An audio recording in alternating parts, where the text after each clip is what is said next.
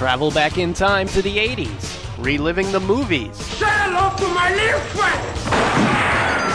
The philosophy. Carpe diem.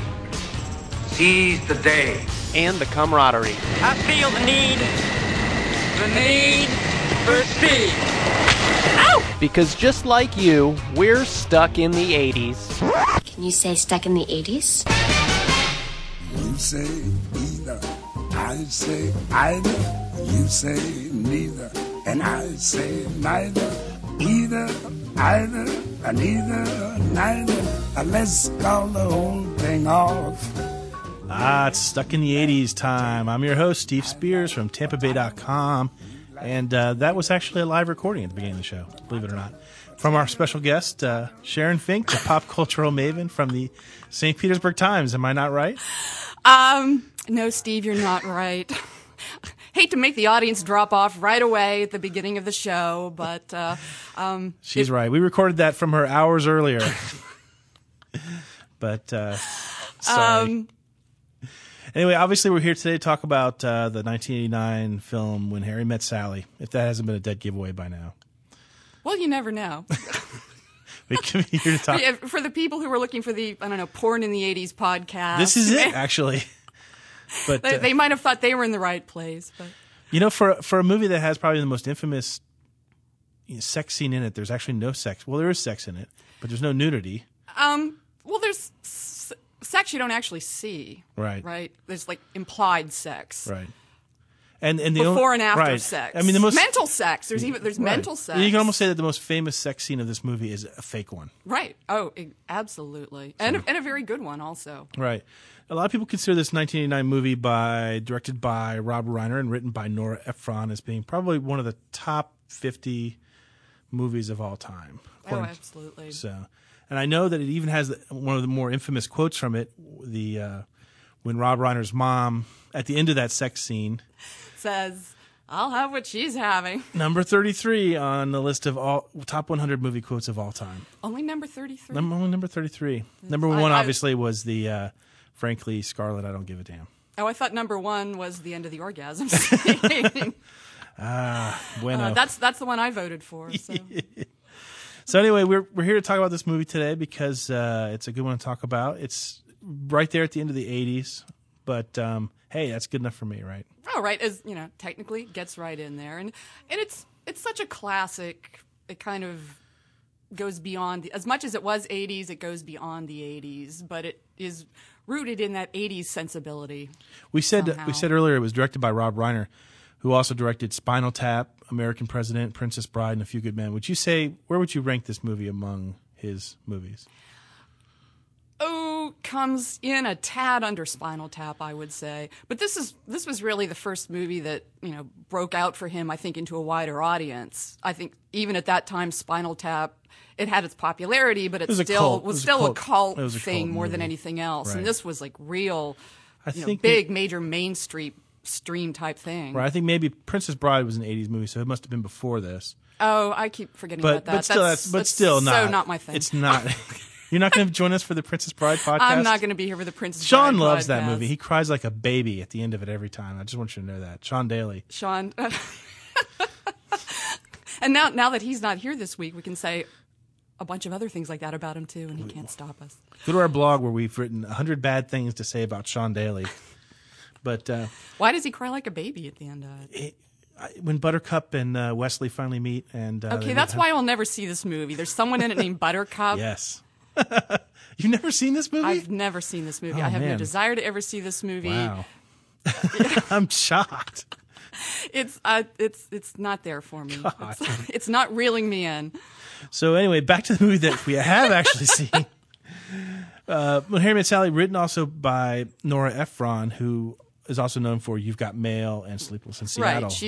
Right. She started with When Harry Met Sally, right? But already at the time, she had quite a reputation for being not only a good writer, but a very incisive observer of the human condition, not just specifically male-female relationships. But I also think by that time she had been married and divorced to Carl Bernstein of Watergate fame. And she wrote the movie, she still had a bit of a chip on her shoulder. shoulder. Well, she wrote the movie Heartburn about their relationship. Just kind of a... That's right. I've forgotten about that. So that came shortly before this. It's funny because you say that Nora Ephron is known as a good observer of life.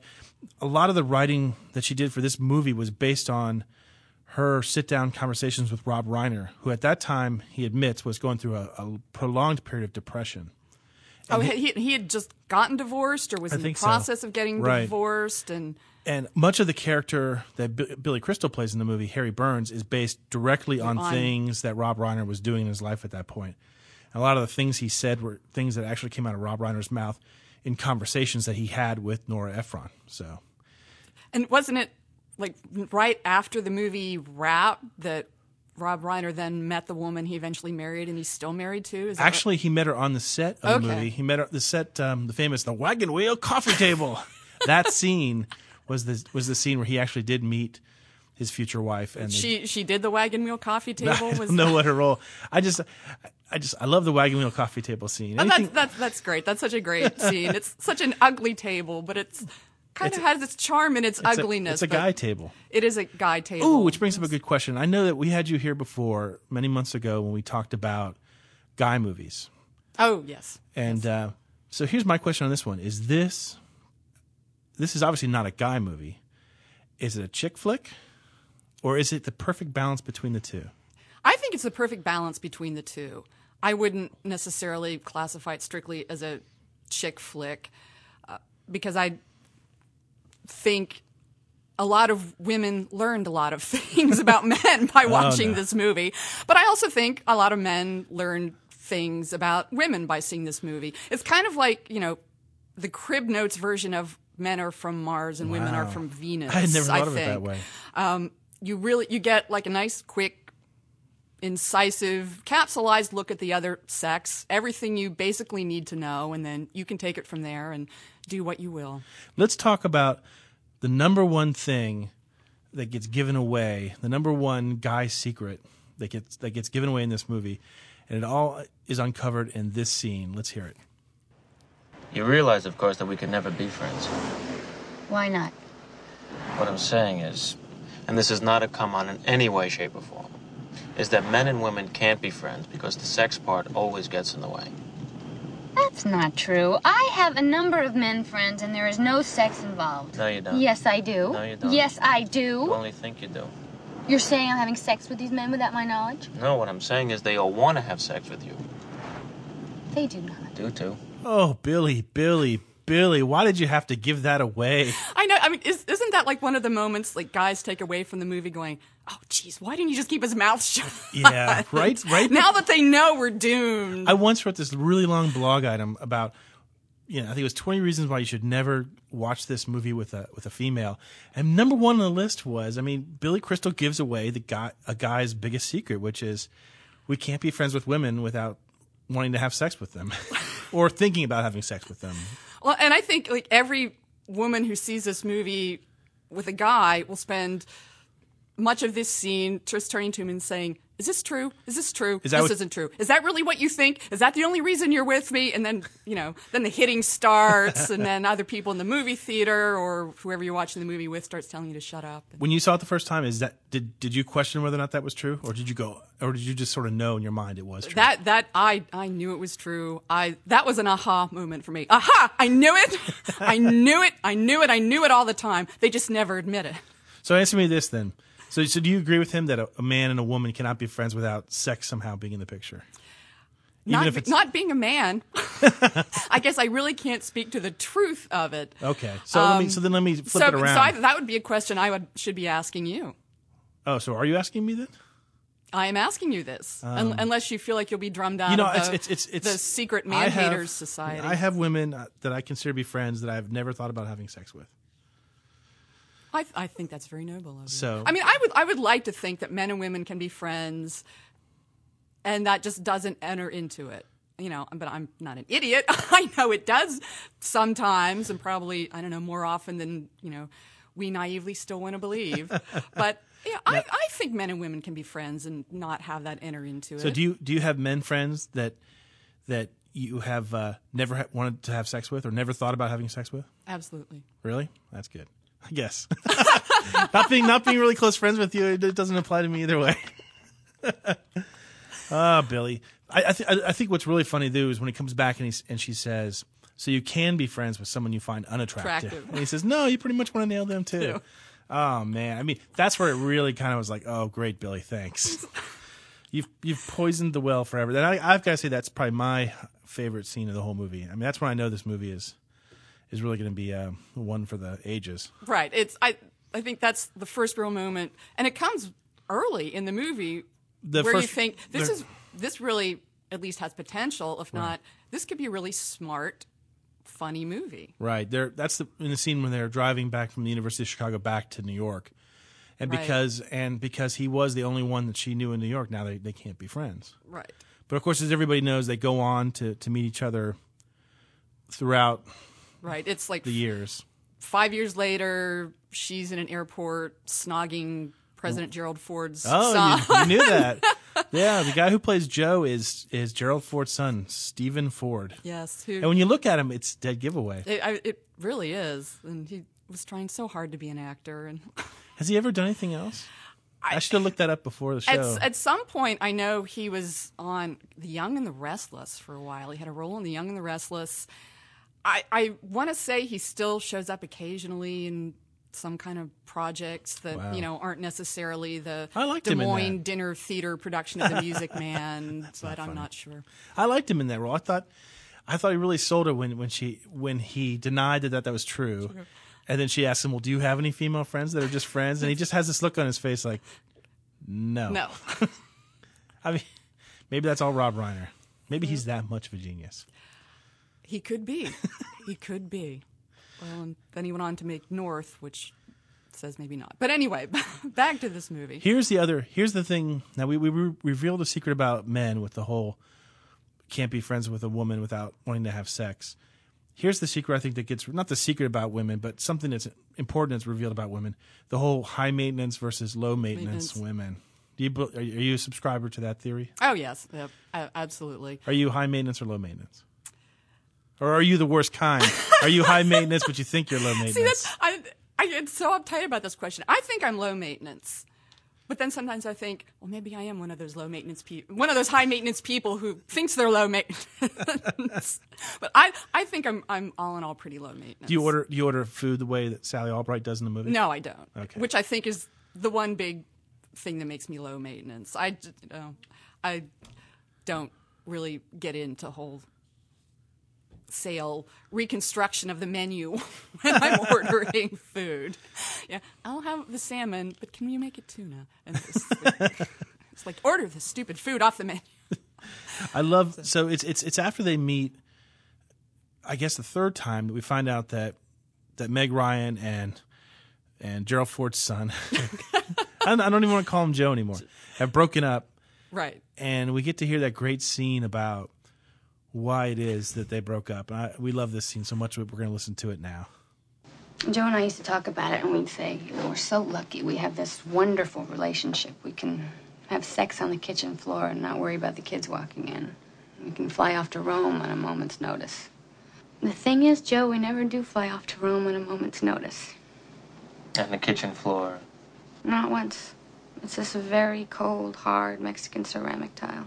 Ah, the Mexican tile. I mean, it just sounds, it's such great imagery, just never having actually done that on Mexican tile myself. Any tile? I don't think so. I don't think so, but when you're walking around somewhere and you see what looks like Mexican tile, do you not think back to this movie and say, that does look hard and cold? Exactly. I mean, it just, the whole image of it makes it, I can feel it without ever having done it. I just know it would be hard and cold, and I would never want to do it. I haven't done it either. But that's, yeah. The also other good part of that whole speech too was, how we always thought we could jet off to Rome at a moment's notice, and we never did that either. And we're journalists here, so if we can jet off to Palatka on a moment's notice, that would be still a budget buster for us. It's so true, so sad but true. But we'd still be excited to go if they let us do it. That's the even sadder thing. This is true. Ooh, the Days Inn in Palatka. Ooh. There'd be no hard ceramic Mexican tile. It'd be like gringy vinyl flooring at most, I would think. Really? Or the outdoor carpeting. The stained, ripped outdoor carpeting, exactly. I'm still up for it, though. That's what's sad. Yeah, I think the other thing that really makes this movie, what I think makes it timeless, is the music. Yeah. You've got Harry Connick Jr. And I know not everyone's a big fan, including our producer over there, who's throwing things at me. Dave. He doesn't like Harry Connick Jr. How can you not like Harry Connick Jr.? Dave. He won't say. Dave says while holding his nose and sticking out his tongue. But I had never even heard of him before this movie. Had you? No, I hadn't. I think this was also his first big mainstream thing. I think he was about 20 years old when he did it. And I want to say he'd released an album beforehand, you know, just one of his solo deals, but don't hold me to that. But this was really the thing that pushed him out there, like, and sent him on his merry way. standard singing, acting way. Have you ever seen any of his movies? I saw Memphis Belle. Was it Copycat that he did? Where he was the murderer? I think that was it. I didn't see that. That Hope Floats, that Sandra Bullock movie. God. And I'm not even sure why I saw that, because I'm not a Sandra Bullock person, but I think it was on TV, and I just it's one of those things that, you know, just kind of sucked me in. He's not the worst actor on the earth. But did you own the album? Did you have the soundtrack for this movie when it came out? Not when it came out. I bought it eventually, and Yeah. I still own it in my CD collection, but I couldn't tell you the last time I listened to it. Yeah, it's one of those things that when like my friends are over and they're rifling through my CD collection, I make sure I hide it behind my books, along with my copy of Genesis Invisible Touch. Those are both back there, and I actually think I have the Enya box set, and I try to hide that one too. Ooh. This show is just inspiring you to give out more man secrets. You're gonna take away my man card. So, not yet. I don't know. We may hear from other men who want to take away your man card. But. Yeah, I don't think so. But since we're talking about Harry, why don't we listen to one of his? This is my favorite song from the movie. This is "I Can Write a Book." And the simple secret of the plot is just to tell them that I love you a lot. Then the world discovers as my book ends how to make two lovers a friend. Harry Connick Jr. Is there nothing better? Oh, and that's from your CD? It is actually, and I've told Dave that he can keep it because I don't need it anymore. Oh, I was looking forward to the big wrestling match at the end over keep YouTube. the CD for me after the show, okay? Yeah. Dave's already got it on eBay trying to raise an extra nickel for his I have a theory about account. Harry Connick Jr. I think that you can put him and James Taylor together, and it's the ultimate seduction collection for any woman, or for any man to use against a woman. It renders you powerless. Confirm or deny? Deny. Who would you rather me sub out? James Taylor. Keep Harry Connick Jr. Sub in. Frankie Goes to Hollywood. Yes. Yeah. Exactly. That's a perfect melding. Or you know, No. Simon Le Bon's a close second. Really? You want some Save a Prayer for You now? Oh yeah, you know, a little then Rio you action. You stand up and start waving, and you know. No, seriously. If there's no James Taylor, then who do I need to pick? Oh wow. My standards are very high. It could take me days to come up with somebody. Okay, I won't press you for it. All right. If I come up with something for the end of the show, I'll in just jump in. In the middle of the show, she's going to go, Jimmy Buffett! Jimmy Buffett! What the heck? But, and of course, it doesn't necessarily, they don't need music in this movie, but they do eventually, Harry and Sally connect. Right. And have the... Right. Have the infamous scene where Joe has decided to get remarried, so Sally is vulnerable. So Harry comes over. I like how you said vulnerable. With that, he says the drool starting to come out of the side of his mouth. Shoot from my eyes. And so they have sex. Of course, we don't get to see it, which is probably just as well. I can live the rest of my life without seeing Billy Crystal have sex. Yes, me too. So answer this question real quick. Quick aside: best Billy Crystal movie ever, or no? I'd say yes, but I haven't seen that many Billy Crystal movies. So you have to compare it against. I throw it up against The Princess Bride, which we know you haven't seen. Well, yeah. Throw Mama from the Train, which I wouldn't put in my top list. City Slickers, Forget Paris. I would say those are the other. Forget that movie. But I've never seen City Slickers, but I think that's also a guy movie. Yeah, I guess it's a good movie. You really need to see that one. I don't even know what year that was. 1991. So I guess we won't be talking about that one anytime soon. So they get together finally. They're laying in bed, and it harkens. And here we are watching them cuddle, and it harkens.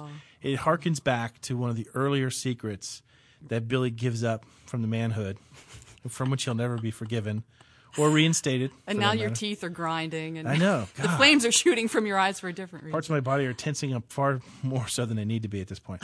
The cuddle problem, as we like to call it, right? Right. So let's let Billy explain the cuddle problem. You go dancing, you do the white man's overbite, go back to her place, you have sex, and the minute you're finished, you know what goes through your mind? How long do I have to lie here and hold her before I can get up and go home? Is 30 seconds enough? That's what you're thinking? Is that true? Sure. All men think that. How long do you like to be held afterwards? All night, right? See, that's the problem. Somewhere between 30 seconds and all night is your problem. I don't have a problem. Yeah, you do. An interesting problem. Problem, yes or no? Do you believe that this is a true thing or not? Oh, absolutely, totally true thing. Another aha moment for women in the movie where they will go, yes, I knew it. I knew it. They'll never admit it, but I knew it. So answer the question then. If Sally Albright's problem is between 30 seconds and all night, where is your problem? Where's my problem? How long do you need to be held afterwards? Again, because I like to consider myself a low maintenance person, I'll say 5 minutes. 5 minutes. Wonderful. Because then I want to roll over and go to sleep. And you know, body parts start falling asleep. It does get a little uncomfortable, you know. You're telling me. Oh, man. You know, 5 minutes. Wow, where was Harry when oh, not my type, so. Not your type, too short. Too short.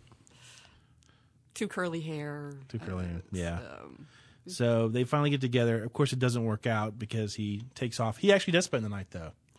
But you can see that's right. But then he tries to sneak out while she's still asleep. And if you rent the DVD of this, or rent or buy the DVD of this movie, and you look at the deleted scenes, there's a deleted scene showing Harry awake at night.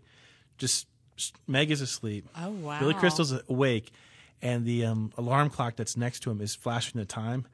And all you do is you see Harry's face just being every other second illuminated by the numbers of this clock. I've never seen this. This is great. It's torture as a guy to watch it because you're like, oh God, I've been there.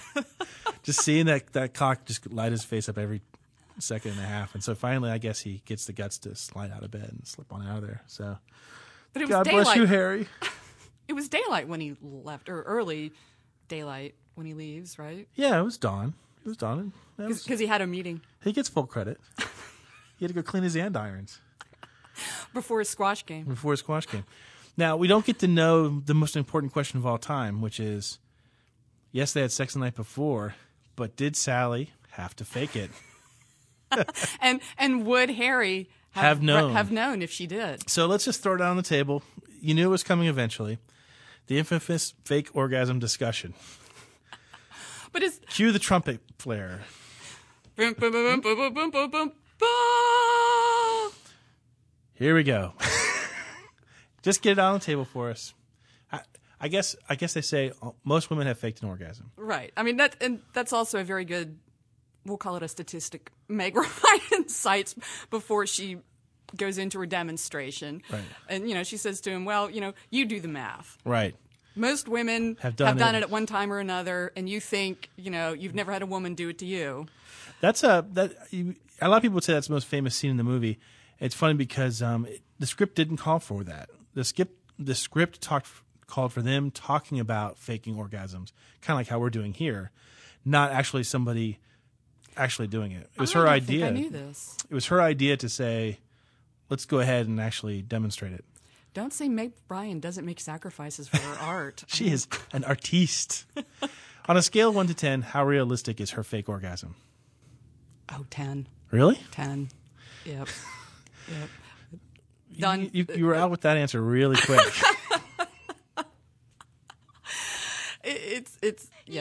I think that truly is an artistic moment. But that's, I think, one of, or the biggest, female secret that comes out in the movie, that, not only, yes, do we do it, but, we get an insight into our methods and what to look for. I mean, can you tell? Oh, God. Yeah. I mean, I get a feeling, What clues you in? The snoring usually. I didn't think of that as being a big secret because I think I was aware of the fact that women did that, so it wasn't a big secret.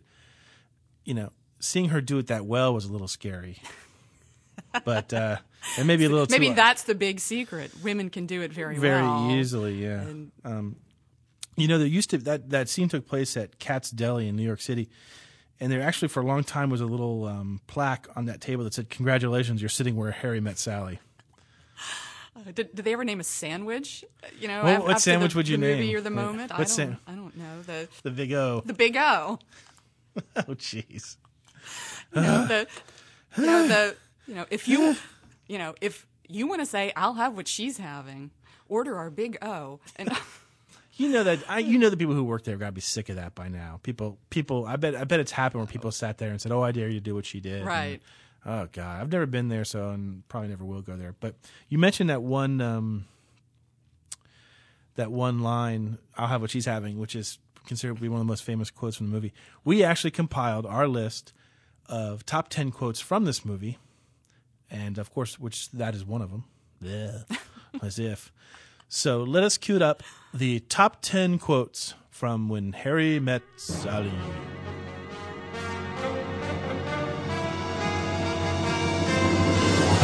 Number 10. It's amazing. You look like a normal person, but actually you are the angel of death.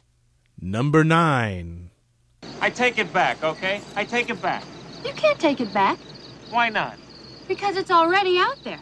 Oh, geez, what are we supposed to do? Call the cops. It's already out there. Just let it lie. Number 8. And I'm gonna be 40. When? Someday. In 8 years. But it's there. Number 7. Emily is terrific. Yeah. Of course, when I asked her where she was when Kennedy was shot, she said Ted Kennedy was shot? Number 6. I made love to this woman, and it was so incredible. I took her to a place that wasn't human. She actually meowed. You made a woman meow? Number 5. Marriages don't break up on account of infidelity. It's just a symptom that something else is wrong. Oh, really? Well, that symptom is f***ing my wife. Number 4. You may be the first attractive woman I have not wanted to sleep with in my entire life. That's wonderful, Harry. Number 3. Waiter, there is too much pepper on my paprikash. Waiter, there is too much pepper on my paprikash. On my paprikash. But I would be proud to partake of your pecan pie. Number 2. So you're saying that a man can be friends with a woman he finds unattractive? No, you pretty much want to nail him, too. And number 1.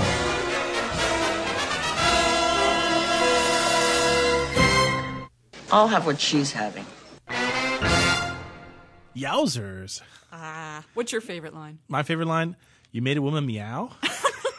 I love that line. I'm sorry. Have you ever made a woman meow, Steve? Oh, God, I wish. Bark? Life is still young. I mean, I still have a chance. I'm like going for the meow. 10 things to do before you die. I'm going for at this point in my life, I'll go for any animal noise whatsoever. It doesn't even need to be a domesticated animal. I'll go for moo, hiss, bark. A hiss. That would be nice too. I don't know. Chimp noise. Squirrel. Unfortunately, I think the chimp noise one I have heard, but that's okay. I wasn't aiming for that. That was what was really disturbing. But you've accomplished something new and different. Then. Yeah, I know. It's not a good thing.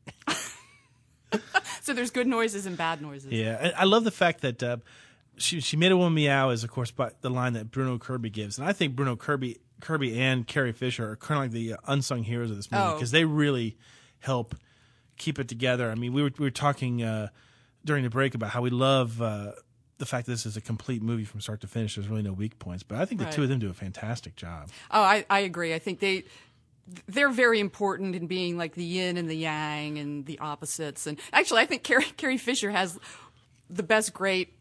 of the best great running gags, if not the best running gag, at least early in the movie, when she's talking about Arthur and, Arthur did this, Arthur did that. He just bought a new dining room table. He's never going to leave his wife. You're right. I know you're right. He's never going to leave her. You're right. I know it you're is, right. And it never gets really resolved, I guess, what happens to Arthur. I mean, I guess she gets together with Bruno Kirby, and then we never hear from Arthur again. The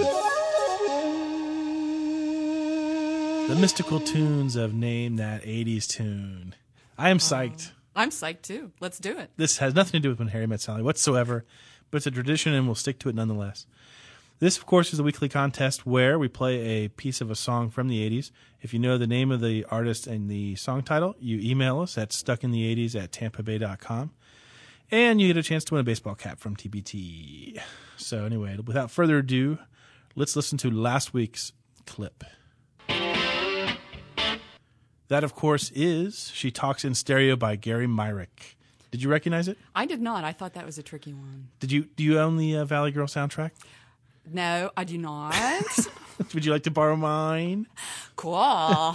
It's got Monster of Love on it. It's got a lot of Plimsolls on it. It's a great soundtrack. I love the Plimsolls. Yeah, they're all over those soundtracks. So that was the clip. The only one person got it right this week.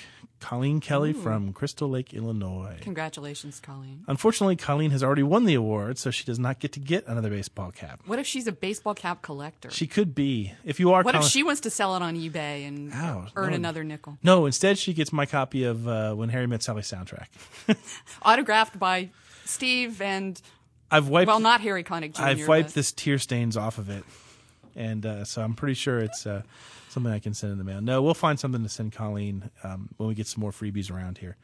But until then, let's listen to this week's music clip.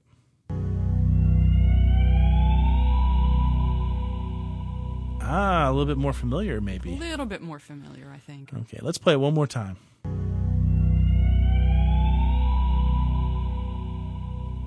Okay, that's the only hint you get. That's no hint at all.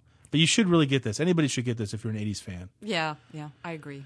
Anyway, if you think you know the name of the song and the title, email us at stuckinthe80s@tampabay.com, and we'll let you know on a future show if you won or not. And if you've already won, please note on your entry what kind of alternate prize you would like to receive from Steve's CD collection. We're going to take photos of Sharon in her plaid Simon Le Bon jacket today, and she's going to autograph those and send them along too as well.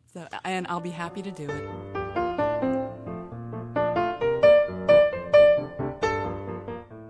Hi, Steve and the gang at Stuck in the 80s. This is Peter Ryan from Montreal, Canada, phoning, saying great job on the podcast. We really enjoy listening to them up here in Canada. We're stuck in the 80s, and we know that you are too. Mr. Ryan, thanks for calling in. I bet Peter Ryan has no trouble whatsoever with women. He is, after all, a French Canadian. Oh, he has absolutely no trouble. Any man with a non-American accent has no trouble getting a woman. So, are you saying that there's more secrets I could have learned from this movie if I had just toned down my own testosterone a bit, maybe? Yes, I believe so, Steve. If you hadn't been so worried about all the secrets your side was giving up, you could have been more in tune with some of the women's secrets that were there. What were some of the other women's secrets that I missed then? So, did you know the whole thing about the transitional man? The transitional man. When Carrie Fisher and Meg Ryan and the other woman are having lunch at the beginning of the movie, right after she breaks up with Steve. Oh, yeah, where she says sure. She announces she's broken up with Steve Joe, Gerald Ford's kid. Forever. And Carrie Fisher gets out her Rolodex, which is not a woman's secret. Actually, we don't know. Carrie Rolodex is filled with names of men we think are eligible. But when Carrie Fisher starts trying to find Sally a date, and Sally says, there's no use in you hooking me up with somebody right now when all they will be is my transitional man. Transitional man. I think men have a similar term. We call it the rebound girl.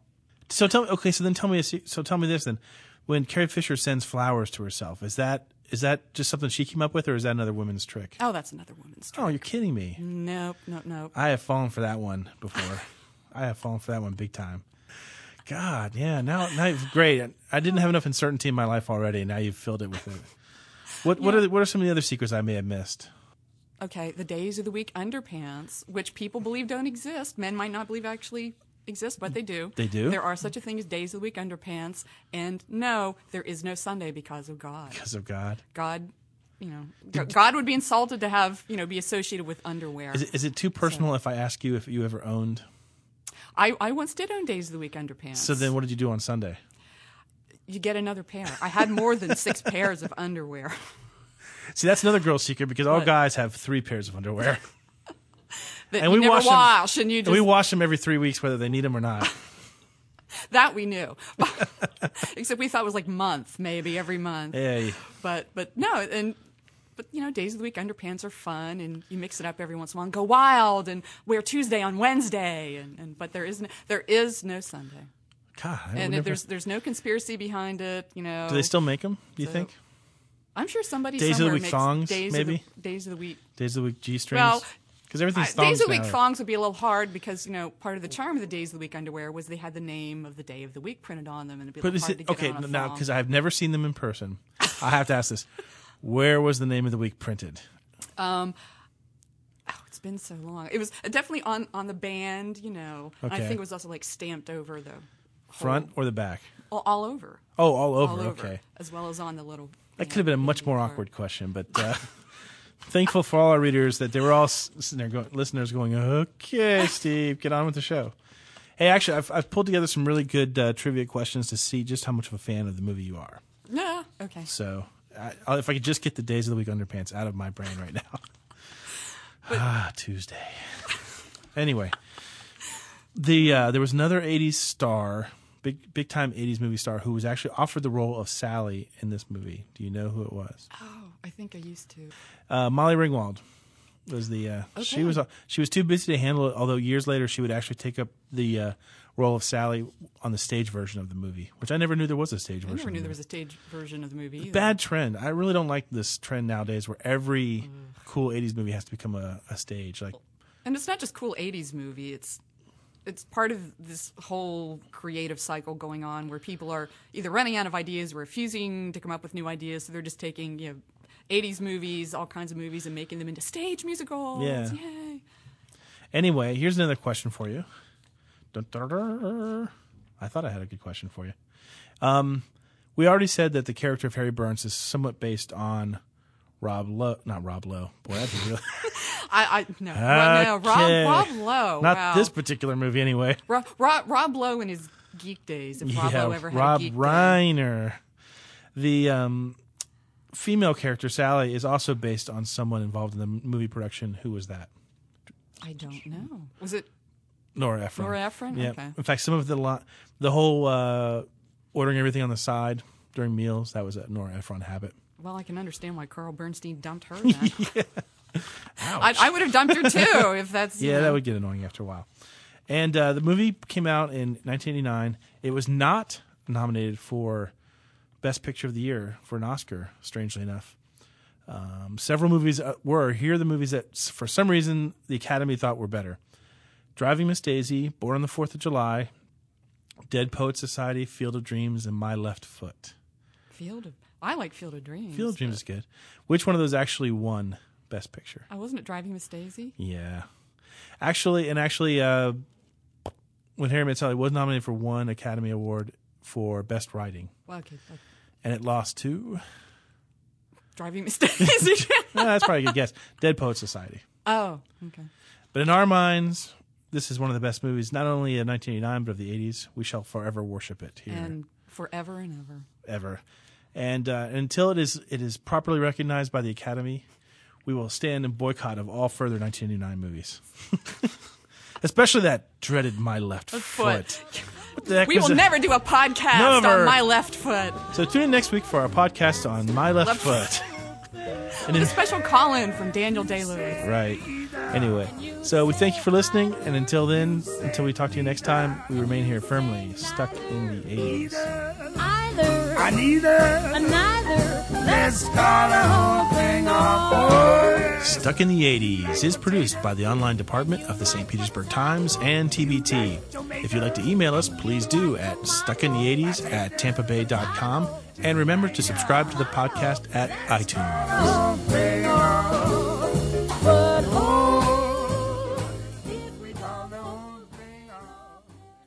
Oh, God.